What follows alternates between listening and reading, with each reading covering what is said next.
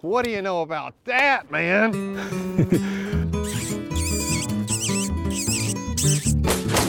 That was pretty fun. I should have been fishing. Did you go Green River? Yeah. How'd you do? That's what I'm getting ready to tell you about. Oh, First, let's... did you see John Bowl? I did not. He was there the night before. I was talking to him back and forth on Facebook. I'll tell you how it went. Let's go ahead and get it started, though. Cool. All right, I'm Chase Winiger, host of the podcast. Lee McClellan, co-host. I hope everybody's doing great. And then today, we have a guest, Wes Little. Hello. Wes, you're probably, literally, I think you're our first guest since March. Yeah. Oh, sweet. Yeah, you're the first person we've actually had on since COVID hit. Huh. So I feel privileged. Yes. We appreciate you coming in. What's See in 2 weeks if this was. Yeah. It's like, no, it's been a while. Readers probably going, hallelujah. Or the listeners rather probably going, hallelujah. Yeah, they're back. You've been on the podcast before, but go ahead and tell us your title and real quick what you do. Sure, I'm a biologist on the Migratory Bird Program. My main job responsibilities are running our banding program, doves, ducks, and geese. We band those, and then our dove field program. So the regions take care of their fields on WMAs. We have a couple of private cooperator fields that we lease for them, but coordination of the statewide efforts runs through me. So you're the person responsible for slapping all that jewelry on those birds. That's the main job, yes, Everybody sir. likes to I know. The fun part. They love that jewelry. They do. I'll tell you what, I would love to get a banded dove. And I know that I never you're- have. I wonder how many are thrown away each year because it's such a small band, Yeah. and can't a lot put of it people around. don't even know we band doves. You know, Yeah. that's so how many have been shot and the hunter just throws them in a Did you pile and band never some? notices? Did y'all band any this year? Yeah, we band somewhere between 1,000, 2,000 every year. A good year would be 1,500 to 2,000. Average would be closer to 1,000.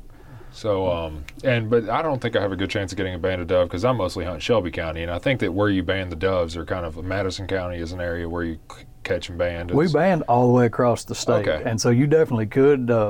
So that's the neat thing about banding data is you see birds that just show up Yeah. that from other banding stations. So I've caught them before in a site 2 or 3 counties over from where they were banded, and it could be the same year. It could be 3 or 4, as many. You know, we had a bird this year that I think was either 6 or 7 years, Yeah. which is an old dove. Yeah, that's an old dove. But they move around, so Yeah. you'd be surprised where they show That's up. pretty cool.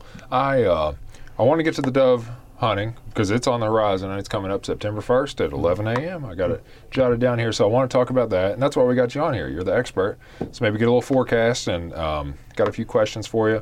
But Lee was asking about, did I float the Green River right before we got started? So I want to go ahead and hit on. I went fishing this past weekend. Lee went fishing this past weekend. Talk about that. I had one. I don't know if it's a frustrating moment or like an enjoyable moment, but I'll tell you about the Green River trip. All right. We did the dam to Roachville Ford, Oh, wow. which is 12 and a half miles, right? Yeah. And so I was thinking smallmouth, walleye, muskie. That's what I want to catch. So I went to Cabela's and I picked up baits, and then I went home and I sat on the couch and I pulled up your Blue Water Trails article, which I have right here. Well, that's unfortunate. No.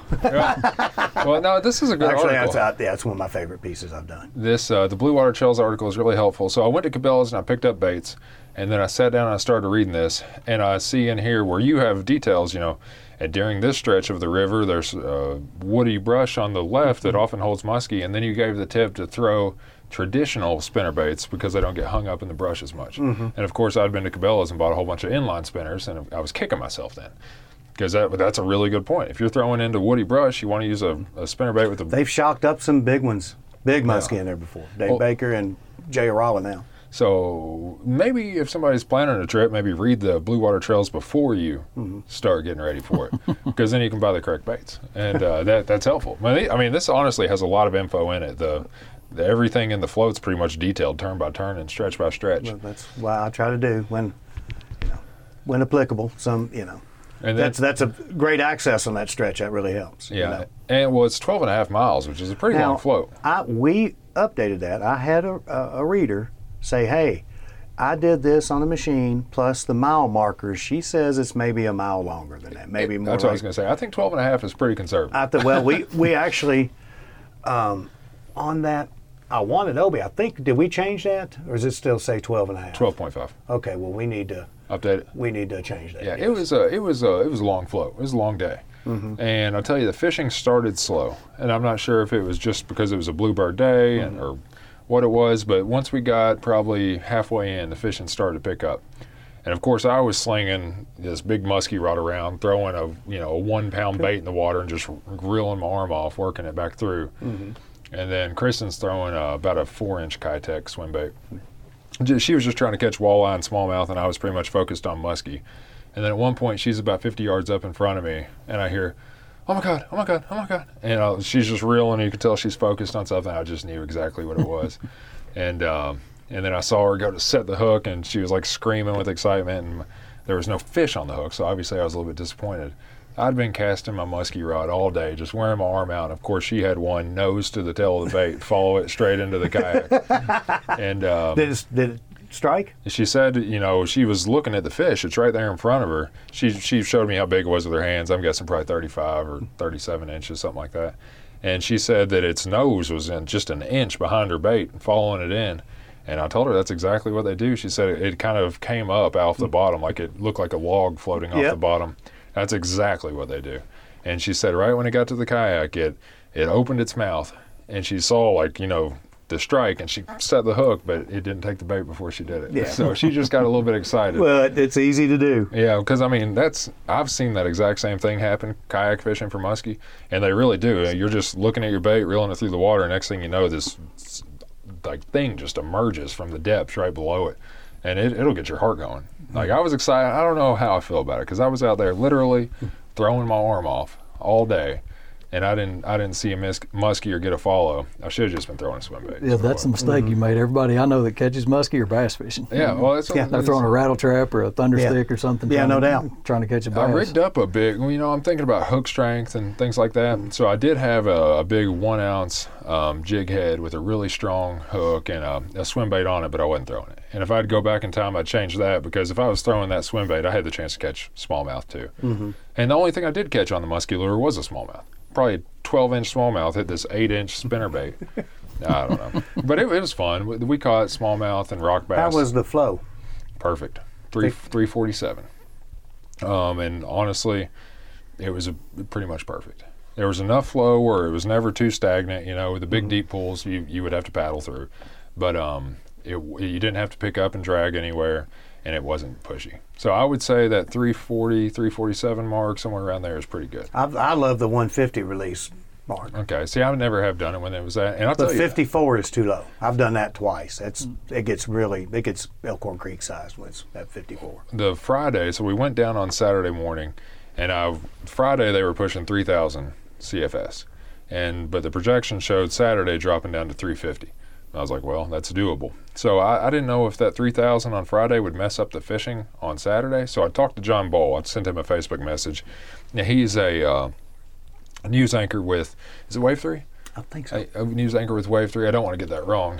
And he fishes Green River all the time. Let me double check here to make sure it is Wave 3, because, like I said, I do not want to get that wrong.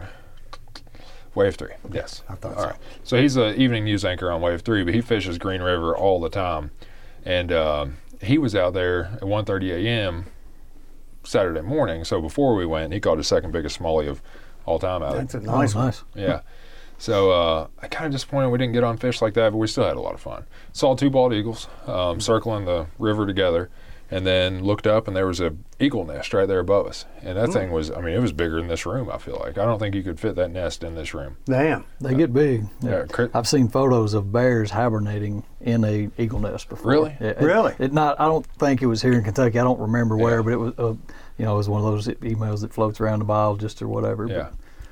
Well, that's good. But I talked to our biologists, and they were like, man, really, Lee, above 200, it goes so fast we can't shock. So he said, I think fishing will be, I think the water will be pushy. But Yeah, you say it's not. It's good. Good at 350. And I've been there 3 times now.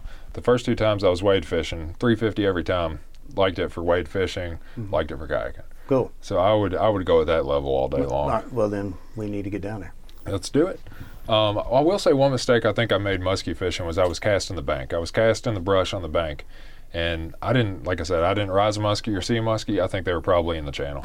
And you know how muskie kind of move back and forth between that deep water, and then they'll move up shallow and get in the brush. I think I was kind of focused on what I could see with my eyes, which was those branches and limbs sticking out of the water. That's what looked appealing to me.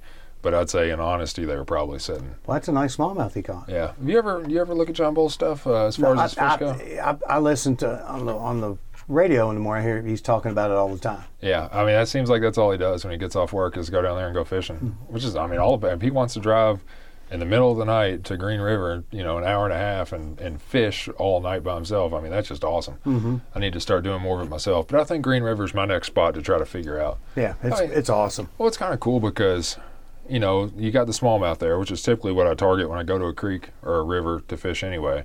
And then you also have walleye, which would be going home on the stringer with me if I catch those. And then you got the chance for a huge predator fishing and muskie. So it kind of seems like a good opportunity. It's not too far away from the house. I'm going to start going there more. I ought to turn this screen so you can see it, Wes. I need to. I meant to fix that mileage thing. I thought we did that already. Yeah, just walleye after walleye. But that might have been right around the time the COVID stuff hit. Tough life, looks like. Yeah, no doubt. Yeah, it's John with like a 37-inch muskie or something. I made a joke to him one time. I said, I got a feeling those all those fish in the Green River are probably Bears fans because he got Packers gear on in every one of his photos. Yeah, that's a nice one. Yeah. I mean, he wears them out down there. But so you went fishing too this weekend, Lee. And last, what was it, Thursday or Friday I sold you a rod? Yep. He sent out an email saying, hey, it's this nice G. Loomis rod, very respectable price. I said, I'll take it within like the 10 minutes. Yeah, I pressed send on the email and I sent it to Lee and Obi and Rick and just a number of guys up there that I know are typically interested in the fishing gear when we get it back here. And Lee was on top of it. Yeah, yeah, I want that. Yeah. So how did it do? Tell me. It did great. Yeah, it's a G. Loomis. G. Loomis E6X, which is their low end, but for creek. It's like mid end. Yeah. It's not. Well, I guess I'm thinking Corrado. I mean, it's a good rod. Oh yeah, it's got Loomis graphite, just a little bit. And I looked up the guides. I've built 25 rods, so I know the variations of guides, and really when you get to that level, it's just a matter of degree. I mean, just like is the $1,200 shotgun really damn nice, but is a 2000 one nearly twice as good? No. So that how they do that model is they knock the guides down just a little bit. Still works great. No smallmouth's ever going to groove that guy. No, that's a sweet rod. And it casts like a dream. It's 6 foot. I like a little bit. I'm from the era though with a long rod was 6 feet. You couldn't get a 7 foot rod unless it was fly or specialty back in the day. It was 5.5 foot bait casters and 6 footers, and then over time they've gotten long. You had to paddle your boat too, right? They hadn't made the outboards yet. You had to scull and paddle, no doubt. Yeah, you had to use a scull and paddle strictly.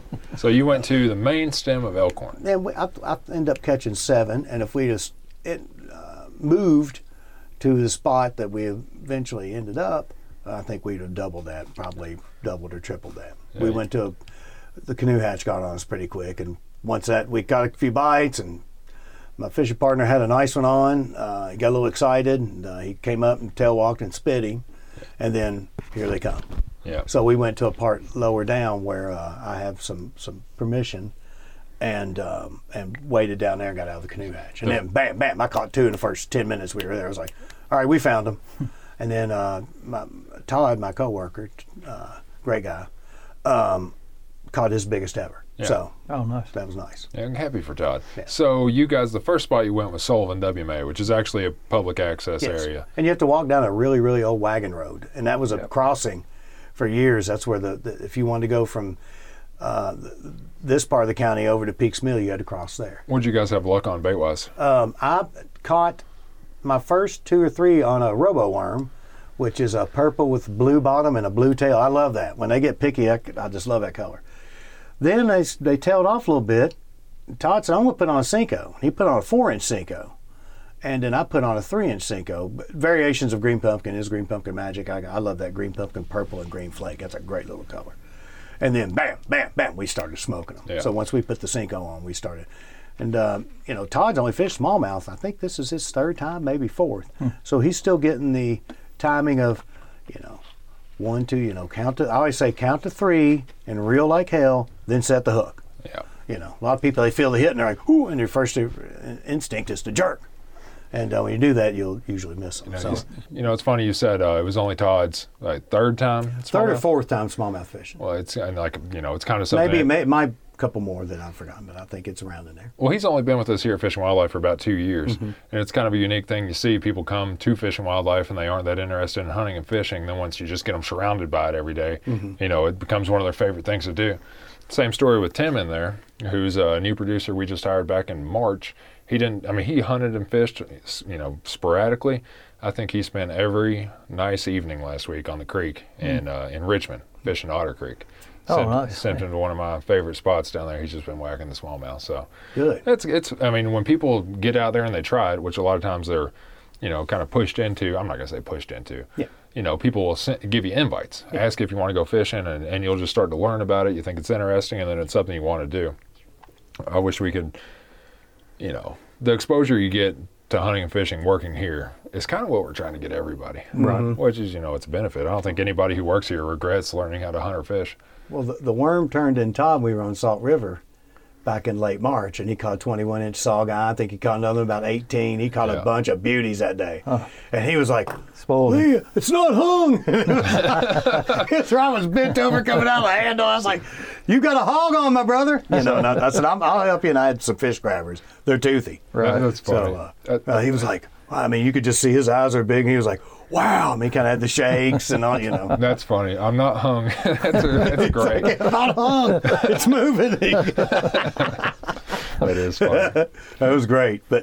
And he also, the first time he ever was in a kayak on flowing water, we did what we call the gorge float for a video to accompany an article I wrote. And we put, the most whitewatery part of Elkhorn, there's some pretty good drops there. He'd never been in flowing water before, and he did that with a Blom. Yeah, no, I know the part you're talking about. It's a lot of fun. It is. A little transition here. So you were fishing at Sullivan WMA. Sullivan WMA has a dove field. They do. Let's transition to some dove stuff. And I'll tell you How's what. it looking?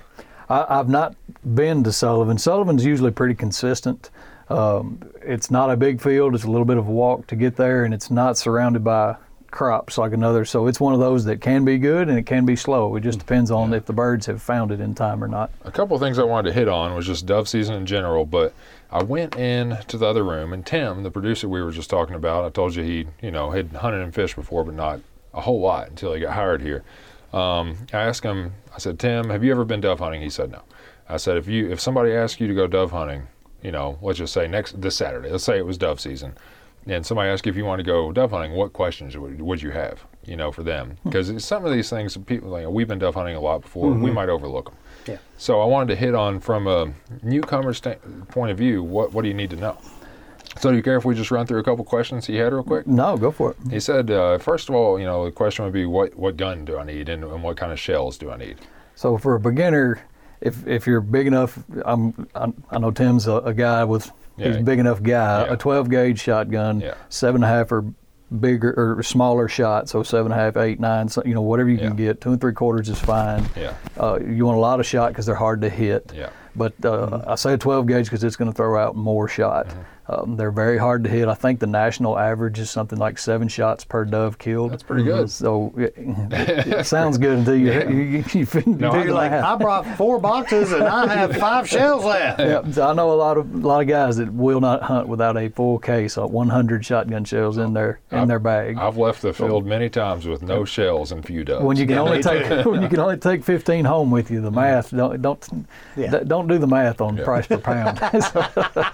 I'll tell you, I start off hot sometimes. I'll shoot 2 or 3 in a row in the first 5 shots. I'm like, man, I'm on it today. And then all of a sudden I'll get slower and I'll start missing. Well, I start off slow and then hit one and then, oh boy. And the last 3 are always my hardest. So you said a 12 gauge or a 20 gauge would work too. I hunt with a 20 gauge personally, and it's more than enough gun. There's no yardage difference you can hunt with a 20 gauge and a 12 gauge. You can kill every dove that either one can kill the same doves. There's no difference. You just don't have as much shot, so you need to be a better shot. So if you're a very proficient shooter, a 20 gauge is fine. Or if you're younger. Yeah, sure. Or, and a lot of women like a 20 gauge because there's not as much recoil. My wife has a 20 gauge, and not because she's a fantastic shot. It's because the 12 gauge is just too heavy for her to hold all afternoon in a dove field, and it's going to kick too much. So it's a mindset with people that you have to have that bigger gun. Yeah. It's not the case at all. Also, 20 gauge ammo is a little more expensive, so people getting into it, I always send them the cheap route. So Well, and a lot of what somebody takes into the field for the first time probably going to depend on what they have access to. sure, yep. Any so- gun you have is fine. Yeah. Don't bring a 410. No, A it's lot of people like to start their kids off with a 410s like you're handing them an expert's gun. right. You know? Yeah. And I honestly think a 20 gauge kicks less than a 410. I mean, I don't know why, but every 410. Some 410s really do kick. Yeah, you're I've right. The gun is light, and Yeah, that's what I was going I've to say. got my grandmother's as Mossberg with a pistol grip and a bolt action. It's 3 in the magazine. Oh, that's another good point is Great squirrel gun. plugs. yes, Because that goes right hand in hand with the gun, is that it needs to be plugged to only hold 3 shells, which is 1 in the chamber, 2 in the tube. right. So if you're getting a new gun from the store, borrowing somebody else's gun, check. And you don't necessarily need a store-bought plug to make that work. No. You can take a ink pen or a pencil or a I've stick. MacGyvered plenty plugs for I know. friends that just show up and Dad, give me his gun. The first thing out of my mouth is start putting shells in. Yeah. Let's see before we get out of this parking lot how many it'll hold. Yeah, you got 7 in there. Yeah, then you start looking for pencils or sticks or anything. Yeah, a pencil. We've ordered a big pen, pull the guts out, and use the plastic. I tell Go. you, my shotgun, the way I plugged it, because it didn't have a plug in it when I bought it, and so I started putting shells in. I think it held 4. All right, so that tells me I got too many shells. So I just unscrewed it and actually took unshot shotgun shells Sure, yeah. and just put 2 of them in the top end. So my gun is plugged with shotgun shells, which is probably heavier than a pencil or something. But if I ever need more shells, Yeah, yeah. Survival I rounds. got 2 yeah. more right there. So yeah, and then his next question was shot and shells, which you hit on. You're looking somewhere around 7.5 to Yep. 9 shot. 2 3/4 is fine. I personally like a fun shooting dove gun, so I like the 2 3/4. I do too, It's a yeah. whole lot more pleasant than turkey season. It is, yeah. yeah. Or waterfowl, I can Or a imagine. 3.5 inch. My God, they'd punish you. Yeah. A Yeah. pump 3.5 inch is hell. A lot of the ammo too, a 2 3/4 actually patterns better than the 3-inch shell. Yeah. So yes, the 3-inch shell's got a little bit more shot in it, but it's the flyers that are out that aren't probably not going to be the ones that hit your dove. So the 2 3/4 look. And flyers do The best happen. load. My brother was on his little field one time. If I was looking straight out, he was at 2:30, 3 o'clock from me, and and he fired at a bird well out of range of me, and pew, something bounced off my head. It was a flyer from this. Oh wow. Smoked my forehead. And I was like, and it was way far away from where he was. So that told me, flyers. It happens, yeah. So that goes into another question. The number 3 you had was what's it like? So I guess if you never have dove hunting before, you might be sitting there wondering what it's actually like in a dove field, and that's part of it. You just said you got dinged with a flyer. I would suggest wearing a hat. Oh, absolutely. Yeah. A hat with a brim. You want to have wear some safety wear some glasses, safety glasses. sunglasses, something to cover your eyes. If you wear regular glasses, that's fine. Yeah. You really need to understand if they're shatterproof or not, because dove fields can be dangerous. And they've got some now, and you can buy it at Walmart or whatever. They're $5 Right. that are safety rated. I don't go to a dove field, whether it's a private field or a public field, without glasses on my eyes. And I would never do that. And you don't want to scare people away from dove hunting because No, it's not absolutely like, not. As long as nobody's shooting low birds, then it's not like you might get peppered with shot. It's not going to hurt you, Right. as long as you have that eye protection on. Because honestly, your eyes are the only spot that I could see vulnerable to actual little pellets that are falling from the sky. I mean, it's like somebody's throwing rice on you at a wedding. That's Yeah. right. Yeah. So, but I don't want somebody to hear, "Oh, Lee got tinged in the head." Well, it's not like he got tinged in the head with something that could actually, because people are shooting. But I mean, dove- it startled me. yeah, Yep. they're pretty light pellets, and they're just falling back down for the most part. And Anytime you're handling a shotgun, you should probably have eye protection in general. If you're shooting skeet or if you're Yeah. shooting at it's just And hearing smart. protection. Right. It's just smart to have eye protection with scatter guns. So aside from getting tinked with pellets here and there, what else is it like in the dove field? Like what's it like to you, Lee, when you go? Well, dove hunting? I haven't been on a good dove shooting so long. So I mean, I've been like Wes and I were talking earlier. It's like the only time there's a public field in Madison County we both had. He's like, that's the only time the field's never been good is when you showed up. Yeah, Lee told me I'm going to rub chicken bones or something or do a seance and get this juju. He was telling me how bad good dove hunting juju off. Told me how great it was, and in his defense, I've hunted it several times since, and it is consistently had been a good field. Yeah. But this time it was not. No, we just didn't have any birds. And there was another field that I knew was hot, and then I got a phone call from a friend, and It's like, hey, we're burning them up. You better get over here. And so I left that field, and Lee stuck it out, though. I give him credit. He said, no, I have faith in this field. I don't think they killed any birds, but one, I think. But they have to actually fly over. But when dove hunting is on and there's birds in the air, it is as exciting as anything you'll do. It's just a blast. The opening day of dove season is kind of the opening day of hunting. Now, yes, squirrel season starts August 15th, but not nobody. There's a few die-hard squirrel hunters that are in their own opening day of squirrel season, but the first day of hunting season is dove season. Everybody waits on the opening day, and then you got bow archery, archery deer that starts up. When I start hearing shotguns ringing out, it tells me that it's about time. In the South especially, it may as well be a holiday. They should let kids out of school during if it starts on the week, because it is what everybody is waiting for. Well, it's a social event. When I was a kid, you did get out of school. That was just what happened. If September 1st was during the week, you would go to school in the morning, and they would take you out that afternoon, and you'd go dove hunting.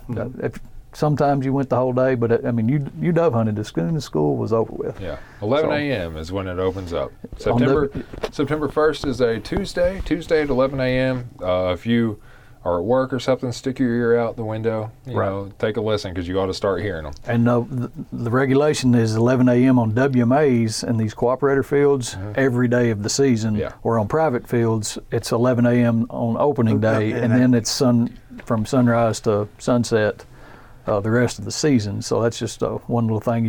You're not going to go in the first segment of dove season. There's 3 segments, 2 splits. So you'll hear people talk about splits. The segment of the season is when it is in. Split is when it's out. Yeah. The first segment, it's 11 a.m. on all dove fields. The second 2, so the middle and late season, you can hunt all day on the WMAs then. All these are online too, fw.ky.gov. You're going to need to check that out. The cooperator fields close the first segment though for the year. That's right. Yeah, we'll go over all 26th. We'll go through all the regulations. I don't know how many questions you still got for. Oh yeah. Well, as far as what it's like, I think Tim was kind of asking like, what's it actually like hanging out in the dove field? What's going on? So, like, from my experience.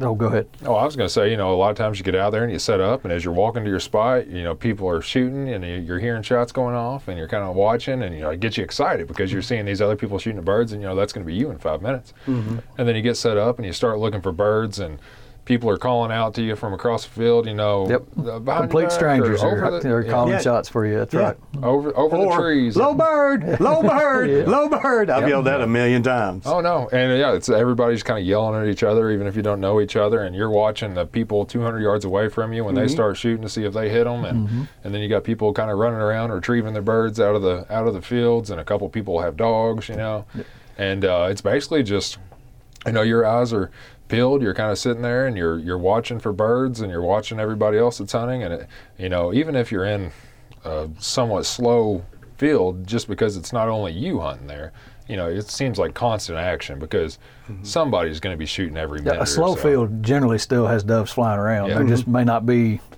over you or anybody else the whole time. So you might not leave with a limit, but you probably see a limit get shot. That's right. So it's kind of fun because it's a lot more social. Like if you take growing up, it still is a lot of Kentucky. It's a social event. Oh, people have barbecues afterward, and sure. That's why I think that it's the opening to fall hunting season is like Wes was saying, because it is that social. You're not going into the woods and doing it just all by yourself. It's like get together with everybody, and you're kind of opening up hunting season together, and you can go out there with your buddies or your family or a group of complete strangers, and you're constantly talking to each other, constantly seeing what's going on with other people. And you don't have to be that quiet. You don't have to be that still. No. You don't want to be running around the field with your arms flowing around. No, one of the best dove shoots I had I didn't mean to be dove shooting. I was actually working at a field, and I was just it was a new field, and I was watching to see how I was going to do, basically. We do that. Our biologists will go out and sit on a field and just, especially if we're shelling out the money for these things, we check on our investment, basically. Yeah. And end up seeing a guy I knew and sitting talking to him, and it was funny. I was not in the field at first. I was up on the road, and he was down shooting. And I had this big white straw cowboy, not white, but it was a straw cowboy hat, blue jeans, and a work shirt. Yeah. Not camouflaged at all. Yeah. And him and his dad both got their limit, or he got his limit. His dad needed a few more. And he hollered, and he said, "Here, hold my gun. I'm going to go get my truck." And I said, "I don't want to take your gun." He said, "No, I'll shoot you some doves." Yeah. And I said, well, I guess I will.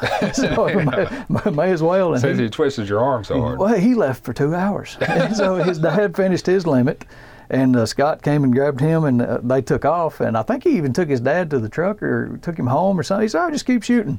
Yeah. So I'm in a barred gun and a cowboy hat in the middle of a dove field, Yeah. no camouflage whatsoever, and still shot the fire out of doves. Yeah. So that's, if you're on a good field, especially with other hunters out there, they warn you it's coming. You don't have to have camouflage. You don't have to be in the finest gear imaginable. You know, it's just a fun experience. So Wes, maybe give the listeners some tips on how do you identify a dove on the wing? So, what do you look for? To me, I mean, once you see a dove, they stick out like I can Right. see them. I can just go, oh, there's doves. It's how they fly. They, you know, once you, like you said, once you get used to identifying them, they just are so distinct. Yeah. They do. The bend of the wing, the length, they got a neck and a head that kind of it's like a dart. Their wings come to a point, and there's a distinctive Curve to to the V, and then they have this big, long, pointy tail. Yeah. Most of them. Yeah. Now, there are some doves out there flying around with no tail that, you know, a bobcat or something grabbed a hold of. But if you do a little bit of Google searching at all, you're going to see that it's a typical, what I call the typical dove pose, and that's because that's how doves fly the majority of the time. They don't drop much. They'll corkscrew, but they don't drop much between wing beats. They stay fairly steady. Right. Don't you think? They do. So, I mean, it just depends on where they are in the field. If they're being shot at, they're in fighter jet mode, Yeah, they'll start and they're zipping and corkscrewing, yeah. zooming. If they're just traveling, they'll flap some. But if you just look at them versus other birds, woodpeckers, they bob up and down. They fly like a wave. It's up and down, up and down. And little birds, they tend to fly their little flitty ways. Or every bird has its own little distinctive thing, and doves are no different. And they're a big bird, compared to most of the other. It's a fat-bodied bird with a big long tail. Mm-hmm. And other than the only species I can think that kind of looks similar would be like a killdeer or maybe a kestrel. If you go to enough dove fields, you'll see people that mess up, but that's probably a reactionary shot. If they would have stopped and identified their target, they would have realized really quickly that hey, that doesn't look right. And the safest thing to do is if you're new to dove hunting and you're not 100% sure, just wait until you are sure. Like you don't necessarily need to shoot at the first fast flying bird that comes out there at 50 yards. Mm-hmm. If you're not, and like I said, once you shoot a couple, you'll get the hang of it. Sure. And I always recommend going with somebody too. Yeah. Me personally, I do not like to sit in the dove field by myself. I would much rather me and a friend on buckets within 6 feet of each other, so you can talk. It's one thing to yell, and that's fine, but I would much rather just sit and pass the time. And you can shoot just as many birds side by side as spread out. Oh, yeah. So if you're new to it, it's not hard to find somebody to go to a dove field. Generally, people love dove hunting. Find somebody that's been a few times; they can help you. And it comes down, if you're not sure, don't shoot. Yep. Yeah. So. Yep. Yeah. It's just one bird. No, not worth the find. If you sit in a dove field, you'll figure it out really quickly. Yeah. It's not a hard thing to learn. So another question Tim had was, do you use a dog? Personally, I do and don't, and that's a funny answer. So I love my lab. I cannot picture myself hunting without my lab in most situations. Yeah. But doves, a lot of times it's 95 degrees. Yeah, dogs will get. You can really hurt your dog in a hurry if you're not careful. So you have to provision for dogs. Right. Dogs get overheated. Really quickly. So with doves, I love hunting with my dog, but at the same time, if you've not worked your dog before September 1st, you're better off to leave him at home because it's wild shooting. That's how you teach your dog to break. And when I say break, you tell your dog when to retrieve a bird. Yeah. A dog that takes off on his own, it's dangerous. If you're hunting with people that aren't aware of how your dog is and he takes off, your dog could be shot. Yeah. So doves hunting, there's shots everywhere, and it's sensory overload for a dog. Mm-hmm. So that's one problem. You have to be prepared. And if I haven't worked my dog, I'm not going to take him because I don't want duck season to roll around and have a knucklehead that breaks on every time the gun goes off. Mm-hmm. And the second thing, doves are small. They have a lot of feathers that come off out really quickly, and a lot of dogs will get mouthy. They'll start getting chewy. So you have to be prepared. You need to work your dog. They'll get a whole mouthful of feathers. You do. And so if you're going to take your dog, spend time with your dog. Don't just go to hunt and kill doves. Work your dog, and then from then on, once it doesn't take dogs to get long to get back in the loop. Yeah. Once your dog is back in how tune, do you cool a dog off and they get overheated? What do you recommend? So I always carry a ice water, a cooler with ice water. I like to keep big jugs that are frozen for my ice packs. I put water in there, and then as those melt, throughout the day, then I've got extra cold water to give my dog. So ice cold water is the most important thing, and you got to get in the shade. So, and which is not always easy in a dove field either. So and if you, I mean, a lot of times the best place to set up to hunt anyway is in the shade, kind of against a tree line or something like that. Because, I mean, a lot of times those birds will come, if you're sitting back to the tree line looking out in the field, a lot of times those birds are going to come right over top of you. Yep. And that's where it helps to have somebody kind of yelling out, because they can see them coming from the other side of the tree line. Right. And then you can be ready. And when they pop over, you got a nice close shot, sometimes flying in a straight line. I was hunting a public field one time, and it was a really good one. It was over in Clark County. And it was a big field, and people were, they heard us yelling names back and forth. So there was people down below, and they were going, Lee Bird, Lee Bird. But from their angle, it looked like it was flying over my head. And they were 80, 90 yards away behind me. But from that lower angle, it looked like it was flying right over my head. I was like, no, please be quiet. That's another thing to consider with your dog. If you're going to a busy public field and you bring your dog, you got to have control of all times. One of my, Philippe. Philippe. What's his last name? Roca. Philippe Roca. The man has great dogs. He's a good dog trainer. His dog got away from him. We were it was the same field when I left you to go hunt the Mercer County field. Philippe was there, and I had a pile of doves, and I looked back, and my doves were gone, and I looked over, and Philippe's dog had 3 of my dogs, my doves, in his mouth, and he has those little griffons, little fluff ball things. Good, they're good bird dogs, but his dog had came over and stole 3 of them, which I know Philippe. It was not a big deal. Philippe, get your dog or whatever. Got my birds back. But not everybody knows everybody, and you never know you're into a jerk. They might get mad at your dog. So that's a consideration as well. Philippe probably gets his limit every time he goes out. I mean, I found dogs out there. Dove hunting dogs. That's a pretty good dog. Borderline more of a pain than they are. They can be, sure, they can be. Especially a public field. So I know that I danced all around that question. No, there's it's nothing good better info. than hunting with a dog, but dove hunting with a dog is difficult. So be confident and comfortable with your dog, and be prepared to take care of it in the heat. Because, I mean, September, we're talking one of the hottest times of the year. And number one, if you take your dog on the first day, you're working your dog. You're not hunting. Yeah. Find a buddy to shoot. Make sure you got your dog under control. That's priority one before you start concentrating on birds. Next question, and this is a good one. He said, are there different species of doves? There are. Across the nation, there's more than I'm qualified to talk about. When you get into the western doves, you're talking about ground doves and the other stuff, and you get down in the tropics, you've got the Grenada doves and the Zenata doves, and there's a lot of species of doves. In Kentucky, really the only one we have native to us is the mourning dove. That's the one everybody sees. There's a non-native species, the Eurasian collared dove.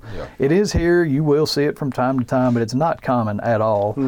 Mostly you see I've seen them in Florida. Yeah, well, in Kentucky, you see them in towns around bird feeders, or you might see them around a granary somewhere, around silos. But in a dove field, I'm not sure that I have ever seen a collared dove harvested in it. It can definitely happen, but you would have to be nearby, like a dairy or a subdivision.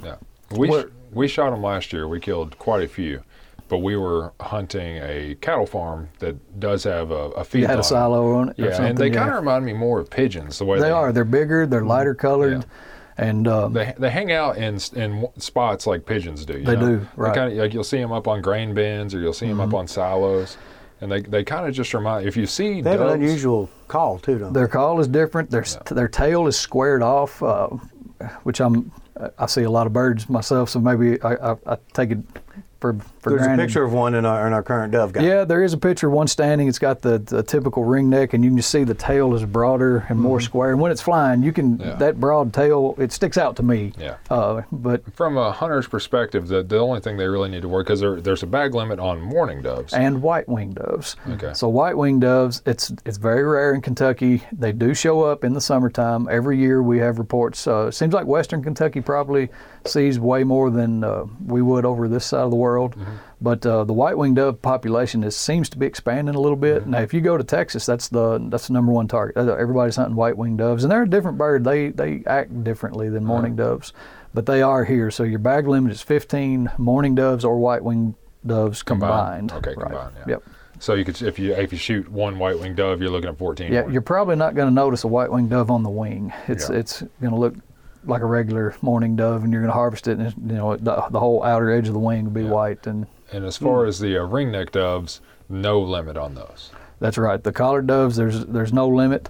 So if you find your case, you have a farm, they're there. You can go hunt those any time of year, and you don't have to worry about a limit. But you probably don't want to do that. In the dove field, if you shoot your 15 mourning doves, you're done. You're done. You can't just sit and say, "Well, I'm hunting collared doves now."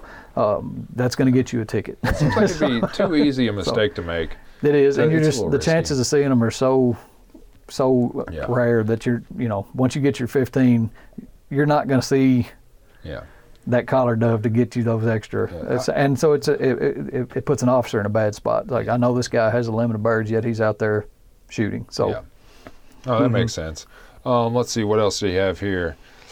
He asked about license needed, and that's something to hit on. Actually, we did that ride along with the CO piece in a dove field last year for Kentucky Field TV. We tagged along with Chesser, I believe, Officer Chesser, and we went to the Shelby County Public Field and did checks, and one of the guys in that field had his hunting license, and that's it. So wow, missed a spot. Yeah, missed 2 spots. So the license that you need, and also the hip survey. Right, the hip survey, it's been around for several years now.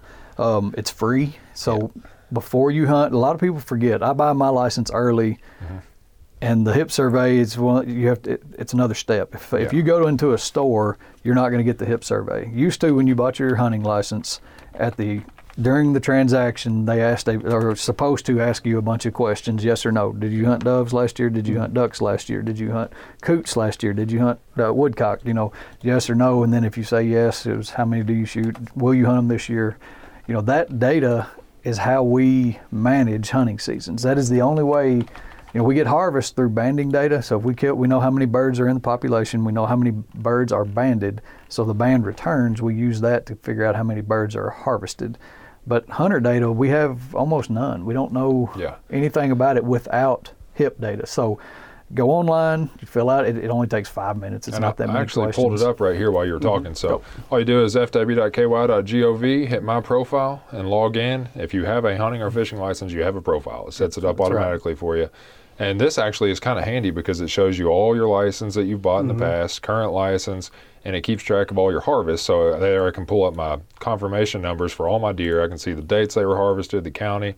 But over on the right, hip and migratory bird survey. So I just click on that, and then it asks me a couple questions. And it takes less than 5 minutes. Yeah, it's really quick. So fill that out before you hit the woods. And in addition to a hunting license, you need your migratory bird hunting permit. So if you buy the sportsman's license, that comes with it. If you just buy your regular hunting license, that is an extra fee to get that. So that's you have to have that for doves, ducks, geese, any migratory game bird species. You have to have that to hunt. In short, to dove hunt, you need your annual hunting license, or actually not an annual. You could get a 3-day or 1 day or whatever. But you need a valid current hunting license. You need your migratory bird permit, which is not the duck stamp or the waterfowl stamp. It's just the migratory bird permit, which is it $10, $5? 15. Right, 15, yeah. $15, and then you need to fill out the hip survey. So those 3 things: hunting license, migratory bird, hip survey, and then you're covered. Let's see, the other thing he asked about was bag limits and regs, and we touched on bag limits already, but my answer, the easy answer, is fw.ky.gov. Yep, the Dove Guide is up. It's on the scroll. So as soon as you go to the website, the little flashing advertisement that tells you what's new, it's right there. Yep. I'm actually filling out my hip survey real quick. Let me just click, and boom, done. That's all it was to it. Awesome.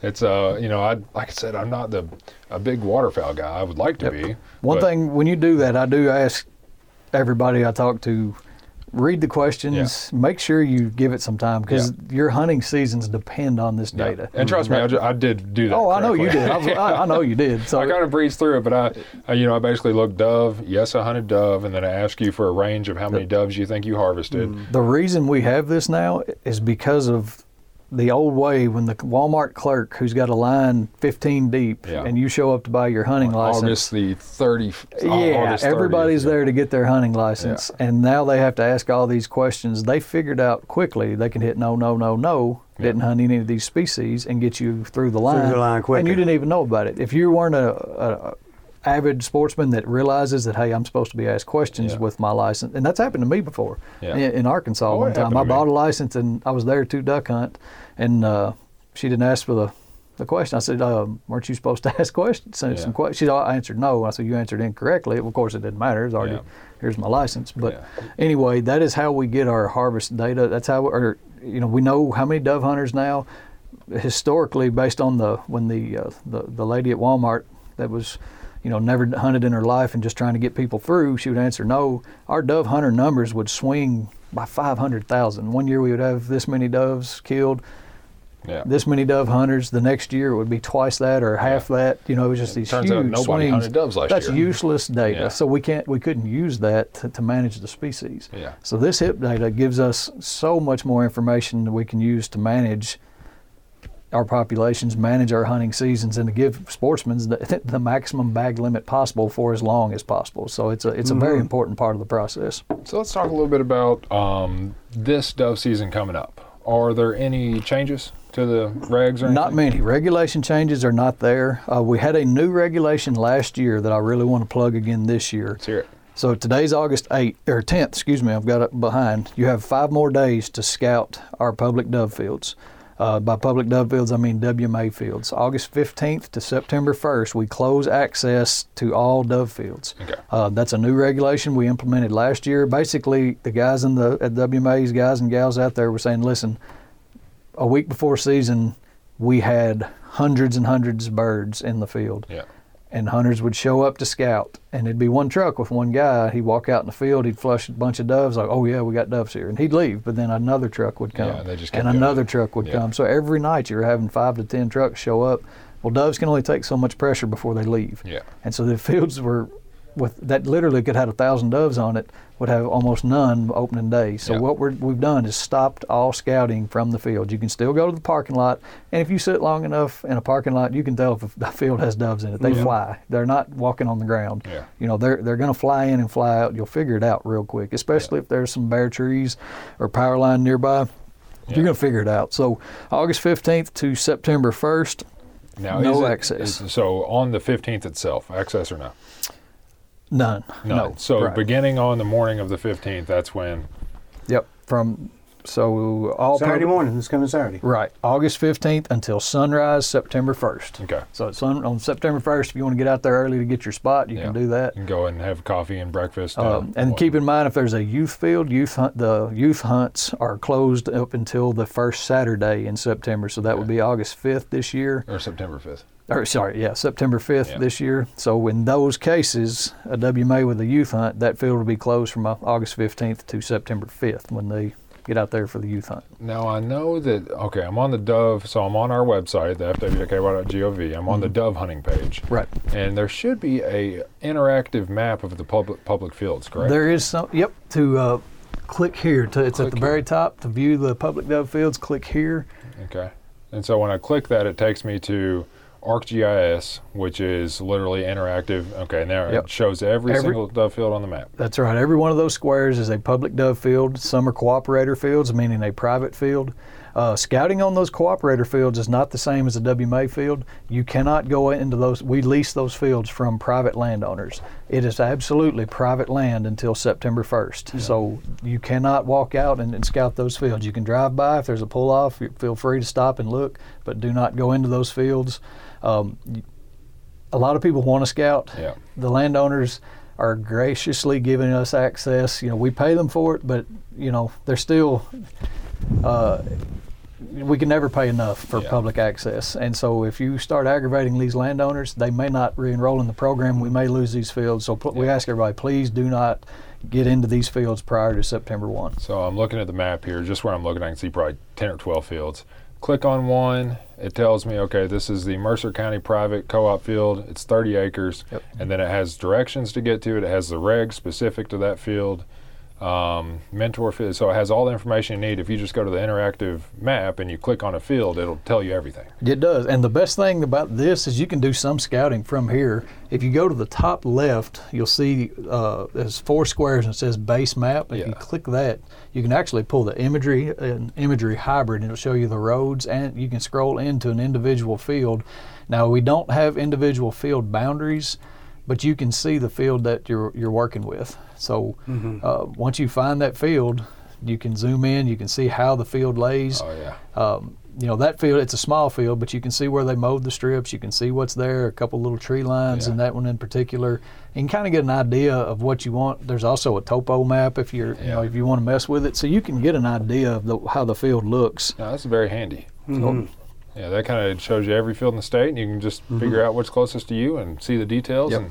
And that's for public fields. Of course, private is different. You need to look at the website for the regs on private fields, statewide regs.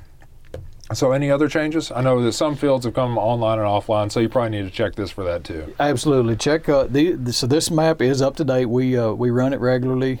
We monitor our fields regularly. Then this time of year, it's kind of that unknown zone. I get complaints sometimes that we don't release where our fields are early enough. Yeah. And that is absolutely accurate, but there's a reason for it. We don't know until right now if these have made good fields or not. So if a field is planted but is going to be crap, we don't advertise it because we don't want hunters to waste their time, driving to a spot where they're not going to see doves. So these fields that are marked on this map have been scouted. We know that they're going to have doves. I mean, we don't know how good it's going to be necessarily. Right. If it's on the map today, I've talked to somebody, and I have no reason to think that it's not going to be a field that could hold doves. Yeah, some are going to be better than others. We don't put on there good, great, excellent, because that's all, that can change overnight. Yeah. So, but if it's on there right, when you look at it, it's theirs. Now, we could have a field fall out, but I don't think any of these will. So as you're scouting, keep an eye on the map. Same with the PDF document. That's one of the reasons the Dove Guide is online now, so it makes it easy for us to edit right at the last minute if a field. Another thing that happens, believe it or not, and this happens on WMA fields as much as private fields, fields can be baited. You can have some idiot go out with birdseed and scatter bait. Well, now we have to close this field. It's it absolutely happens on WMA fields. It's not just a private land situation. But a field, WMA field, can become baited. An officer will discover that and say, "Hey, we got a problem. We got to shut it down." And so we'll get online and pull that from the Dove Guide, pull it from the map, put signs up or whatever on the WMA. So always check your resources before you make the drive. As far as baiting goes, what are the regs as far as that? So baiting, it depends on what you're talking about. If you're going to a field, the thing you need to be aware of is the crop in the field. So if there's two different dove scenarios in my opinion. There's a food plot. A crop was planted for the sole purpose of attracting doves. That crop is manipulated, bush hogged and disked to make that seed available to doves. That is a food plot. You also have agricultural fields, so a silage field, a corn crop that is grown specifically for silage. It's chopped for silage, and they come back behind it with winter wheat. That's two different scenarios. So the sunflower food plot field, once you go in and put that seed on the ground, you've planted those sunflower crops, it's there as a food plot. You mow that down, you disc it in. A lot of people think that you can come back immediately and plant winter wheat behind that, and they'll even tell you, "Oh, I got to have a cover crop in this field." By the federal rule, that is a baited dove field. Even though that same field in an ag scenario, a silage field has been chopped for silage, it's not chopped for doves. That's chopped for feed, and that's followed up by a winter wheat crop too. Legitimate agricultural practice. The state land grant university recommends that practice for that commodity crop. Food plots, there is no state land grant university recommending that you follow up your food plot with another food plot. So it's very specific, but it's gray at the same time. It's tough. And for that matter, doves and ducks are completely different. They're both migratory birds. It's the same federal rule. You cannot harvest a crop for ducks. So if you plant millet for doves, you can go in and harvest that, knock all the seed on the ground for the doves. That's a legal hunting spot. If you plant millet for ducks, and then knock it all down, it's a baited situation. Don't ask me why. That's the federal rule. It's always been. The why is kind of tricky. Doves are under harvested for the most part. I told you 7 shots per dove. So what I think, this is what I wasn't around when those rules were made. That was well before my career. But they're trying to harvest more doves. Waterfowl, it's very finicky. it wasn't that long ago you were on a point system. A hen mallard cost you more birds than a drake mallard did. So, so I'm thinking, I'm thinking baiting as far as turkey goes, right? Right. So I believe the rule is 2 weeks on turkey. Is right. it So 2 weeks is a safe bet. With the Migratory Bird Treaty Act, the Federal Rule 50, all bait must be removed for 10 days. So that doesn't mean you stop baiting. That means the last speck of bait. So if you are baiting your field to get doves in, if you're going to go out all summer long and put wheat or corn or sunflower out, the last grain has to be gone 10 days before September 1st. Otherwise, it is a baited field. So let's say we got a field and some idiot goes out there with a 50-pound bag of bird feed and dumps it on the ground, right? And you go out there with a shovel and a shop vac and you clean every last bit of it up. Yep. 10 days to be able to hunt it again. That's correct. Man, don't be that idiot. Yeah. Yeah. Well, I have friends, they always talk about it. Well, the field's looking good, but I just wanted to sweeten it up a little. No, yeah, I've heard that. Sweeten it up, you don't do that. Yeah. Do you? I was at one time, and very gracious, and there was a ton of birds. Well, I just happened to look down and cracked. One of the old things that they always told me to look for: dry, cracked ground with seed sitting on top. Yeah. As often as this field had been sweeted. Yeah. So I called my wife. I said, call me back in 5 minutes and act like something bad's happening. So she called me back. I was like, what? Yep. I just got here. I had to do like that. And then I called her back. Thank you for getting me the hell out of that baited damn field. I ain't going to lose my damn job over that crap. If you are a hunter, if you are a hunter and you are hunting a field you are not responsible for, if you've been invited to a field, absolutely, like Lee said, if you notice it's baited, get out of there. Yeah. You can be cited. The officers, they have the hardest job on these because they have to figure out intent. They got to figure out who did the baiting and then who's taking advantage of the baiting. You have to, did they know about it? Did they not know about it? Is every inch of this field, is it influenced by the bait that was up in this one? They have an incredibly tough job. So pay attention. If you're out there and you start seeing birdseed on the ground, if you're in a sunflower field and you see corn, get out of there. Don't risk having to explain to the officer that this was cracked. This was winter wheat. Even though it's a state, it could be a WMA field, and so this is state land. It must be legal if I'm on state land. Pay attention. You don't want to put yourself in that situation. Don't put our officers in that situation. It's hard for everybody. So other thing I wanted to hit on. This is probably the last thing I have as far as dove hunting goes. Is talking about our officers. Coronavirus is going on, and dove season has to be one of the times that our officers interact with the public the most. Oh, sure. So I thought it'd probably be nice to touch on, what our officers are doing because of coronavirus now too. If you have I don't have my hunting license, and it's in my fishing backpack in my car, but on the front it's going to have 2 numbers. And this year's license are 2 and a 0, big 2 and a big 0. That's a 2020 license. And the officers are going to try to, keep their distance in the field. They're just going to want you to hold that license up so they can see that number and see what's on it.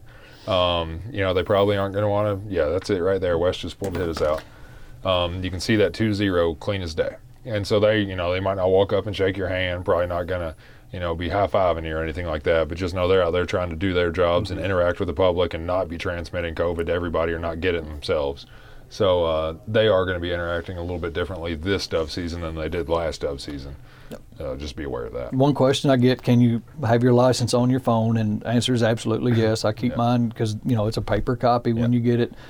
You don't want to be in the rainstorm or like you mentioned, creek fishing, that's tough. But everybody keeps their phone generally. You can put it on your phone. It's got a QR code that the guys can read. So I keep mine. I've shown my license to the officers with the phone before, and I've never had an issue with an officer saying that wouldn't work. Especially now, you can just get on the internet on pretty much any phone and go to my profile and pull your license up. Yep. But always, when I buy my license each year, I screenshot it. I do too. On my phone, so I have it there. And then I do print the paper copy, and I have it in one of those waterproof, and I keep that in my fishing backpack. I just keep it in my wallet because I know I'm going to have my wallet. Yeah, I keep both as well. But well, that's where I'm most likely to get checked is fishing. So that's why I keep the paper copy. And that's also if you go to a public dove field on opening day, you're going to get checked. Our officers do a great job. Yeah. I mean, you look, we've got, I think, 50 individual fields, 50 or 53, something like that. I went through and counted.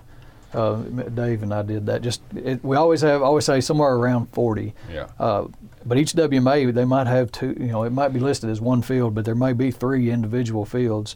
But our officers, they cover almost every one of these fields every year. I don't know how they do it.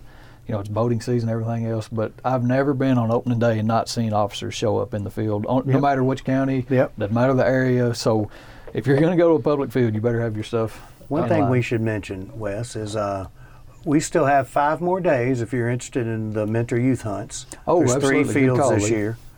And, I just looked at my 4, notes. actually. 4, So, that's right. Except for the one's kind of Yep, so we've got Mentor Youth Fields I mentioned earlier. We're signing up for those right now. It's always the first 2 full weeks of August is the application period. So ending Friday, they will draw next week. By next Friday, you can go to my profile and see whether you're drawn or not. So the youth fields, they start on September 5th. The hunt starts at 2 p.m. You've got to be on the list to get spots. So those fields have stakes that when you get there, you'll be assigned a place in the field, or you just go in and pick your spot. And then once the field fills up, it's closed. So if there's 15 spots available and only 10 people apply, you can standby hunt for those last 5. But as soon as the field is full, you're done for the day. And we do that to keep these fields safe. We want our kids in a safe dove fields, not in overcrowded fields. And there are a few extra rules. You can't walk around with your shotgun. You have to leave your shotgun in place while you retrieve your birds. You got to be off the field. Hunting ends at 7, off the field by 7:30. You can't start till 2. You got to check in and check out. All those rules are online too. So. Yeah, they're all online. If you go to the Dove Guide, it's at the end of the back of the Dove Guide. Yep. But it's a great opportunity to introduce a kid to hunting. Go ahead. I'm sorry. I was going to get way off topic. The fields they move from year to year. So this year they're at Higginson and Henry WMA, H&H as we call it, and Union County is where the youth field is. It's always there. I think it may have moved locations. He has several dove fields and rotates around. So you can go to the Dove Guide and find out which fields, or go to the kiosk at the WMA and find where that one is. This year, Lloyd WMA does not have a youth field. Usually in the Bluegrass region towards northern Kentucky, we have the youth hunt at Lloyd WMA. The deer got all the sunflower this year. Several fields that's happened to. It's a common thing, but so we moved the youth hunt. We want our kids to have a good hunt, so we moved it from Lloyd to Kentucky River. I think it's the Gilbert track. Yeah, it is. We also have a hunt, brand new field at Rockcastle River WMA down in Pulaski County. It's a new WMA and a new dove field. We're excited about that. There's a youth hunt there now. And then a new opportunity because of COVID this year. We're going to have 3 youth fields. The Purchase region, they lost their youth field. They had a lot of crop damage this year as well. Yeah. And the private land field the cooperator field, we didn't get that field back. So we didn't have a field to put youth on in the Purchase region this year. But in Carter County at Camp Webb, every year they host a youth dove hunt specifically for the campers that attend Camp Webb that year. Yeah. Well, they had the dove field planted. COVID canceled camps, so we have this field land out there that's been paid for. We didn't want to waste it, so we're having a one-time quota youth hunt. So instead of Camp Webb's campers going to the spot, we're going to do a online. It's a one-day only though. The rest of our youth fields, after the youth hunt, it opens to all public. Okay. The Carter County Camp Webb September field. 6th. That'll open to public. Yeah, they open to public September 6th. But the Carter County Camp Webb Youth Field, it's a one-day only hunt. The kids get it only, and it is not a public field the rest of the season. Okay, so that's all online. And, I was looking at the map here. And what I was going to interrupt you with, that I said was completely off topic, was I was just going to point out how cold and big Greenland looks. Doesn't it? That's bigger than the continental U.S., and it's just all ice, it looks like. But I was also going to point out on this map that if we look at Kentucky here, what are our 5 biggest populations? Louisville, Lexington, Northern Kentucky, Bowling Green, and Owensboro, right? Yep. Yeah. And it doesn't look like you could be in any one of those areas without a dove field somewhere within driving distance of you. Right. So, and then there's other, that's only 5 areas. You said there's 53 fields. We're talking about you're not too far from a field anywhere except for maybe far east Kentucky. That's how our cooperator field program came into play. So we have WMAs, but we don't control where our land is. We just can't buy land anywhere in the state we want to buy it. Yeah. Right? So we have these big holes in the state where WMAs are not and dove hunters are. So we have that HIP data. We know how many dove hunters are in every county. So we use the number of hunters per county and the distance from the closest WMA with a dove field, and we try to get private landowners. We target those areas to put these private cooperator fields. That's why it looks like the populations are pretty well covered as far as having fields pretty close driving distance, which is a good way to do it. Cover as many people as you can. That's right. Let's see. I really don't know if I have anything else I want to hit on. I think we went over a lot of dove hunting. We did. The main thing is the website is your best resource for rules and regs, and if you're looking for a public field, on where to find it. And if you're interested in the Mentor Youth Hunt or the Youth Hunt at Camp Webb, then that's going to be your best resource for that too. Yep. You can go to, let me just do this from the get-go. So I'm on the home page here.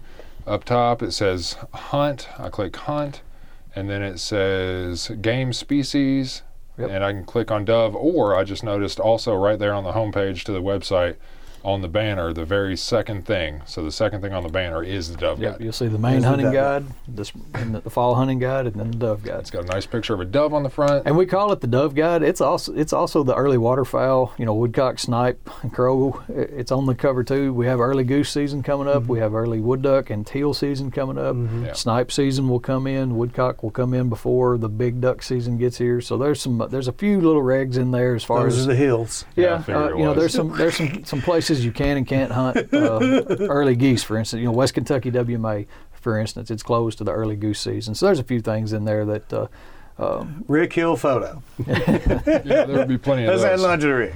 What else you guys got? Anything? I think I'm good.